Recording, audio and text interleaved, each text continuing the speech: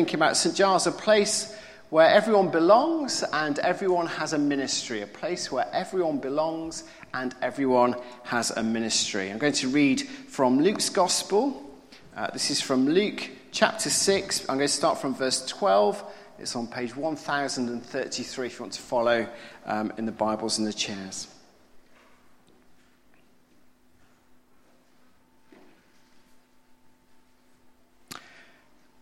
Excuse me. One of those days, Jesus went out to a mountainside to pray and spent the night praying to God. When morning came, he called his disciples to him and chose 12 of them, whom he also designated apostles. Simon, whom he named Peter, his brother Andrew, James and John, Philip, Bartholomew, Matthew, Thomas, James, son of Alphaeus, Simon, who was called the Zealot, Judas, son of James, and Judas Iscariot, who became a traitor. He went down with them and stood on a level place. A large crowd of his disciples was there, and a great number of people from all over Judea, from Jerusalem and from the coastal region around Tyre and Sidon, who had come to hear him and be healed of their diseases. This is the gospel of the Lord. Praise to you, O Christ. A church where everyone belongs and everyone has a ministry. There we go. I wonder how you think about coming to church or being a part of a church. We say that a lot, don't we? I'm going to church, I went to church, I visited church, we attended church. But that language falls really short of what the New Testament means by being a part of a church. There's a rich picture in the Bible of what it means to be a part of the people of God. Starting in the Old Testament, Israel called to be the people of God, going all the way through into the New Testament, where Jesus forms a new people of God, a new nation, and calls them the church. In our passage today, we have Jesus calling the 12 disciples. They had lots in common, but they also had some differences between them. There was Simon and Andrew. They were brothers. They were both fishermen. They were from Bethsaida, a small town, small village on the coast of Galilee. Their friends were James and John, known as the sons of thunder. I imagine they had kind of a fiery temper. They too were from Bethsaida. They too were Galilean fishermen. Philip was from the same area.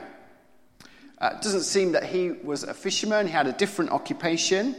And he was unusual in that his name is a Greek name. That seems to be significant. Later in John's Gospel, chapter 12, we'll see a group of Greek men coming, and they want to find more about Jesus. And so they seek out Philip, the guy with the Greek name. They say to him, we would like to meet Jesus. We'd like to find out more about Jesus. And Philip takes them to him. So it seems that it was more than just he had a Greek name, but perhaps he was of mixed heritage. There's Bartholomew, also called Nathaniel. Jesus calls him a true Israelite. There's Simon the Zealot. The Zealots would later become a party, a group, but at this time it was more just a kind of an adjective to describe somebody.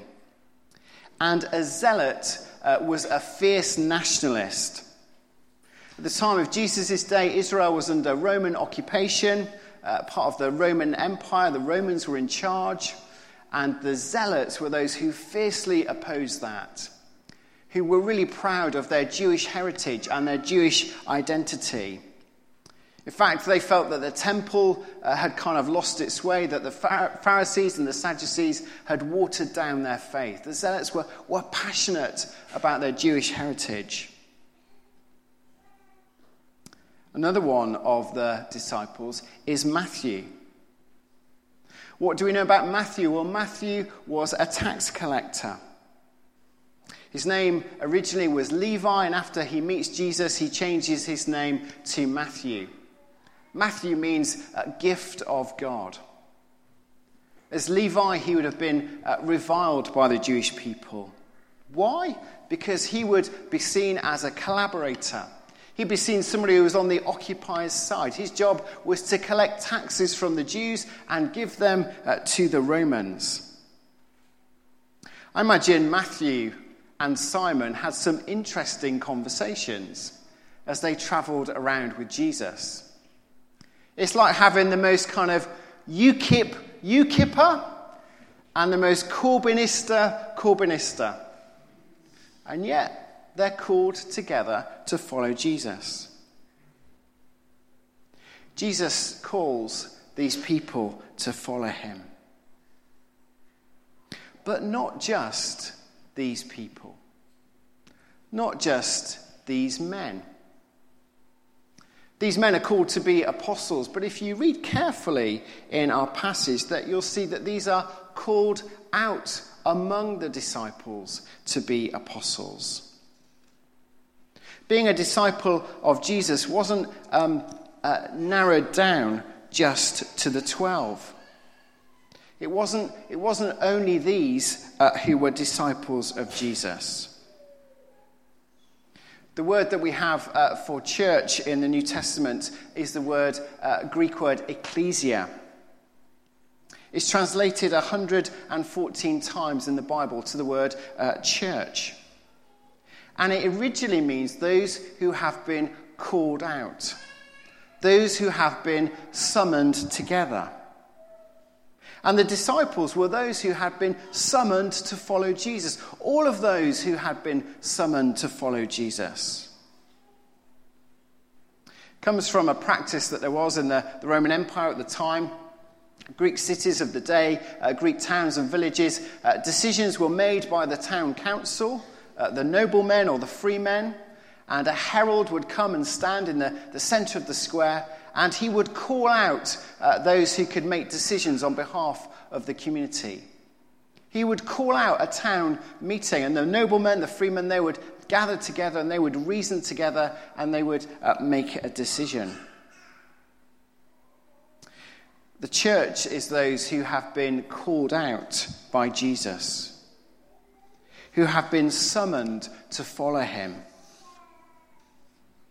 How do you view your coming here to St. Giles this morning? I decided to come to St. Giles. I crawled out of bed, I got the kids in shape, and I managed to drag myself to church. I know what it's like.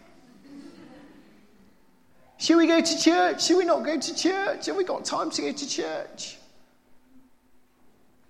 Don't have too low a view of who we are this morning.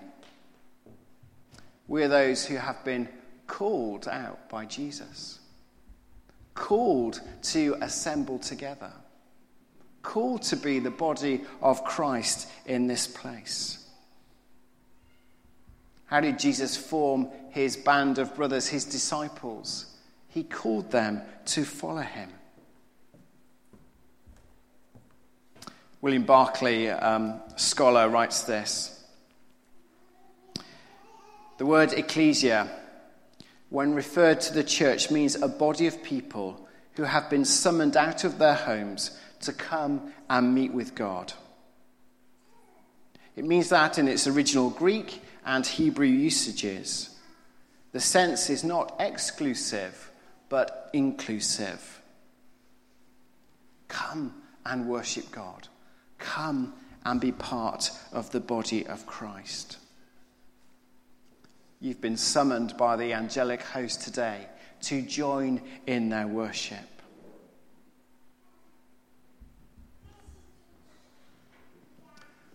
Don't assume too little about the disciples.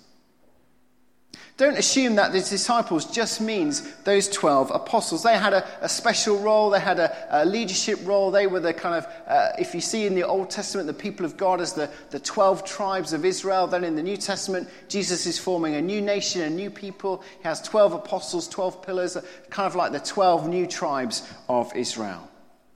They have a unique role in shaping the teaching of the church. The church will be those who will gather around the apostles' teaching. But don't assume that disciples just refers to the 12. As Jesus' ministry grew, his group of followers expanded beyond the kind of original 12, if you like. It's referred to already, verse 13. He called his disciples and chose 12 of them. So there's a bigger group of disciples. And out of that bigger group, he selects 12. Verse 17. He went down with them, that's the 12, and stood on a level place, and a large crowd of his disciples were there.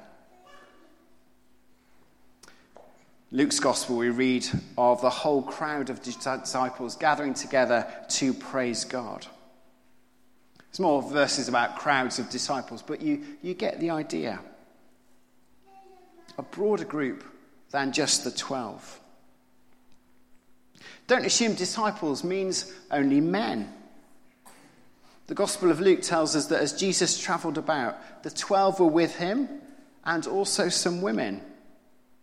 Mary called Magdalene, Joanna, the wife of Chuza, the manager of Herod's household, Susanna, and many others. These women were also present at the crucifixion. We're told that they stood at a distance watching what happened when the men had fled. These women were also present with the apostles at the resurrection. Mary and Martha should also be counted as disciples of Jesus. Don't assume they're just the 12. Don't assume they were all men. Don't assume the disciples were all of humble means or uneducated. Certainly some were, but not all. Matthew, as a tax collector, would have been well educated. He would have been fluent in the languages of his area: Greek, Aramaic, Hebrew. Colossians tells us that Luke was a doctor, an educated profession. Joseph of Arimathea was a member of the Sanhedrin. He would have been wealthy if he was able to provide a tomb for Jesus to be buried in. What's my point here? God calls people of very different backgrounds, of very different status, and he calls them to be his disciples. He grafts them into a community that he forms. And that community is the church. You haven't just come to a service this morning. You've been summoned to an assembly. You haven't just decided to come and worship. To be honest, you can do that at home. You can just switch on YouTube, and as good as Hannah is, there will be more gifted worship leaders, there will be better songs, there will be better preachers. But you've been summoned here this morning to gather together as a community, because that is God's plan for his people. St. Giles is to be under God, a place to belong. The images of church in the New Testament are all kind of organic. They're living. I think this is probably my favourite. I'm the vine, you are the branches. If you remain in me and I in you, you will bear much fruit. But apart from me, you can do nothing. I love that image of the vine. Jesus says, I'm the vine, my Father in heaven, he's the gardener, he tends the vine. And you, my disciples, and my disciples throughout all ages and in all places, you are the branches. Those of you who've had a vine, you'll know you can't really separate out the vine from the branches. I lived in a house once, and there was a conservatory, and when I moved in, there was a vine in the conservatory and been left unattended, and it had taken over the whole conservatory. You could just open the door, but you could hardly get in. And we had to kind of trim this vine back prune this vine. You couldn't work out which were the branches, which was the living bit at the bottom. It was all kind of tangled up. There was loads of grapes hanging down. It was a living thing. It was tough. It was alive, and it bore lots of fruit. The other image, probably the most well-known image in the Bible, is of a body. You're the body of Christ. He is the head, and the body's made up of hands and feet and arms and eyes. It's a picture of the community of the church gathered together. Different people, different gifts, different abilities, different roles, different backgrounds, but yet joined together, each in their own place. So our vision for St. Giles is that it is a church where you belong, where you know yourself to be grafted in, where you know yourself to be loved, where you know yourself to be a part of things. Not just a place that you attend, although it's great that you attend, or not just a church that you go to, or a place where you receive teaching, but where you're grafted in, where you're organically connected, where you belong. And with the ministries that we have to support that, most notably our home groups, smaller gatherings of believers who meet during the week, where you can be prayed for, where you can pray for others, where you can study the scriptures together, where you can encourage one another, where we can challenge one another. Our men's breakfast too, and our women's ministry too. And you can find out all about these, either email me, or we've got Katie's here somewhere. I saw her a minute ago. She's over there. Stand up, Katie. There you go. You want to find out about how you could be a bit more engrafted in, be part of a home group or another group at St. Giles, where you can really find your place and find where you belong and make real friends here. Katie is the person to talk to. But it's not just about belonging. Vision for St. Giles is that it's a place to belong, but also a place to minister, a place to serve. That's that verse I referred to. He's placed the parts in the body, everyone as he wanted them. If we were all one part, where would the body be? But as it is, there are many parts, but one body. And of course, the different parts have different functions. Hands can't do what liver can do. Liver can't do what a kidney can do. Jesus called his disciples to follow him. And they followed him in mission, and they followed him in service. And we're all called to an area of service in his kingdom and in his church. One of the things that happens to you when you're thinking about ordination, you've offered yourself for leadership in the church, you're going through the selection process of the diocese and the national church, is you'll be asked about your call to ministry. What is it that you feel God has called you to do? Why do you think God wants you to serve in this particular way? What are the gifts that you have? What is it in you that other people have recognized and seen, and they feel that it's right for you to take this step? But it's not just clergy who are called to ministry. We are all called to ministry. We are all ministers. A minister just means a servant, and we are all servants of Christ, and we're all called to serve him in his kingdom, in his church, and in his world. We've all been given spiritual gifts. We need to develop those gifts and put those gifts at use in the service of the church. So where will you serve as part of this Christian community? Where will you use your gifts? What burden has God placed on your heart? What vision has God given you for your service here at St. Giles? Where will you use your gifts and your time and your talents?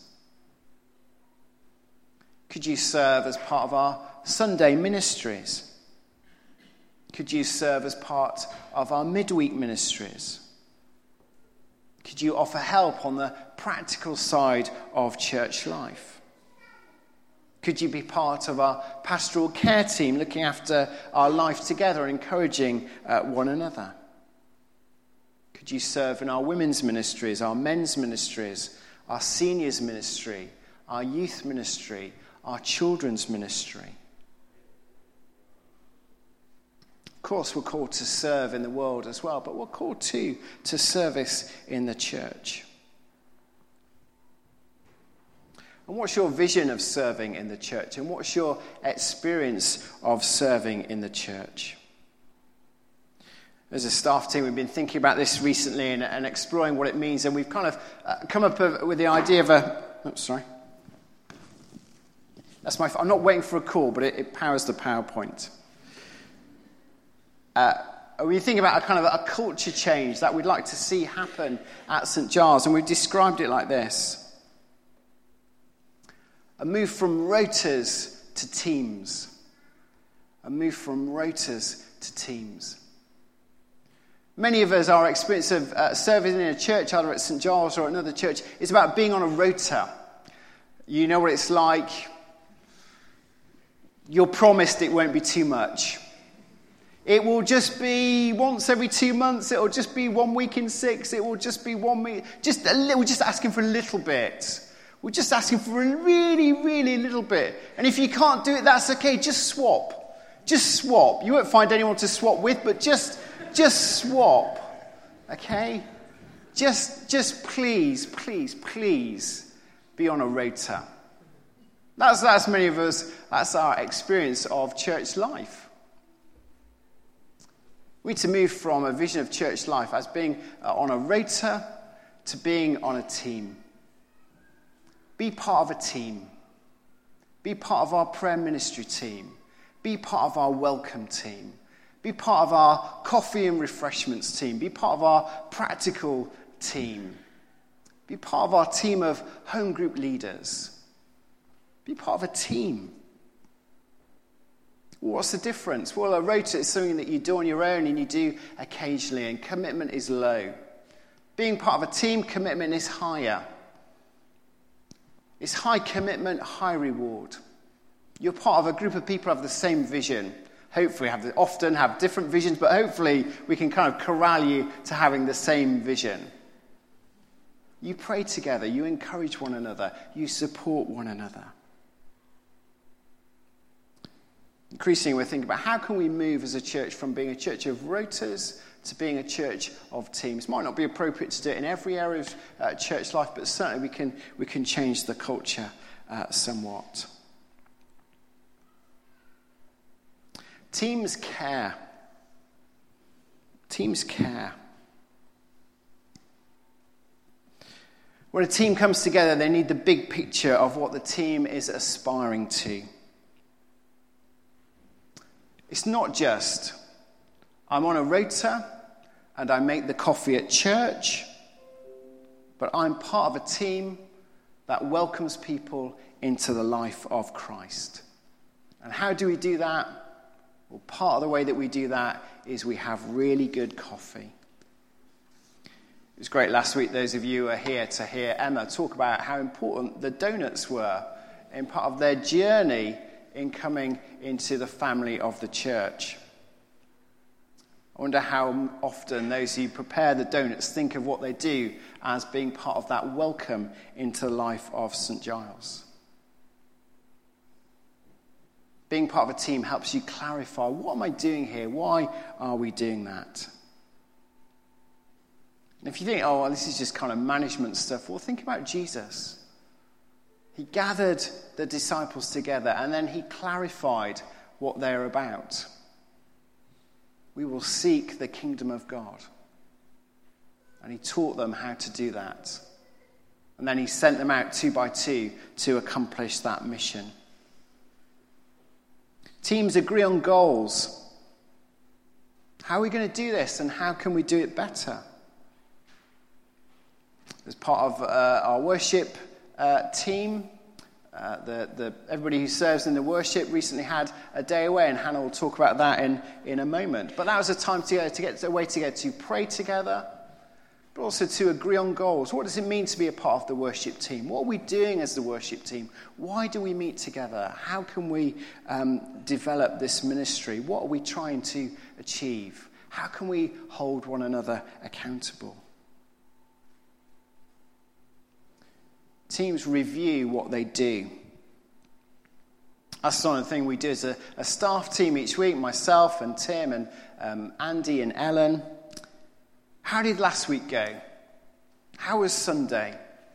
What were 2 things that were great? What were 2 things we need to work on?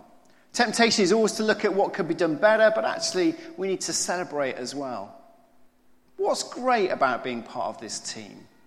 What's fantastic about being part of this ministry? Home group leaders, we do the same. We gather together, we encourage each other. How's your group going? We don't sort of break confidences, but just generally, how's your group going? What's going well? What do we need to work on and develop? Teams equip people.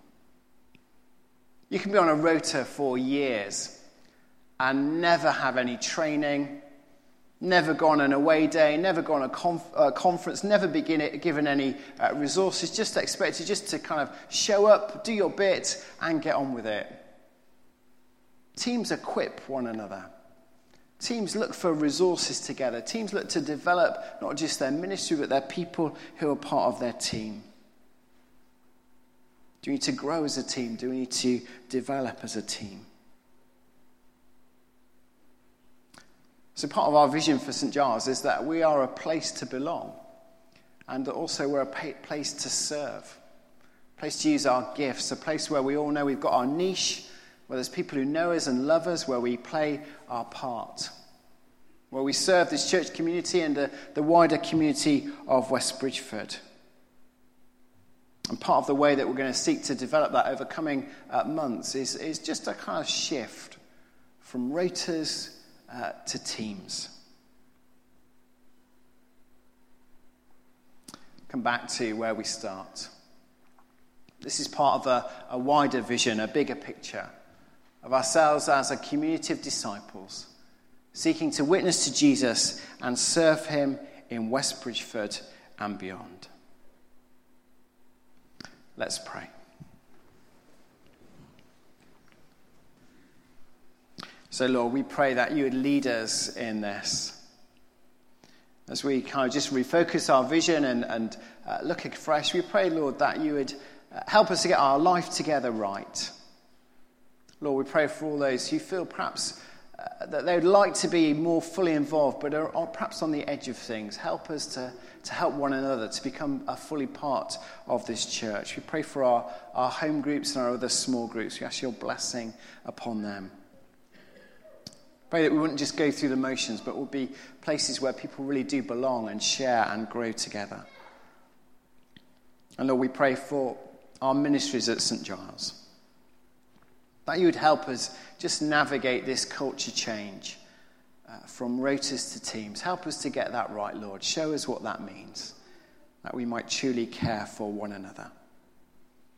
And Lord, we pray for this, not just for ourselves, not for our glory, not even that this church will be better, but that your good news will be shared more effectively, more faithfully, more joyfully in West Bridgford and beyond. In Jesus' name we pray. Amen. And to invite Hannah and the band to come up and lead us.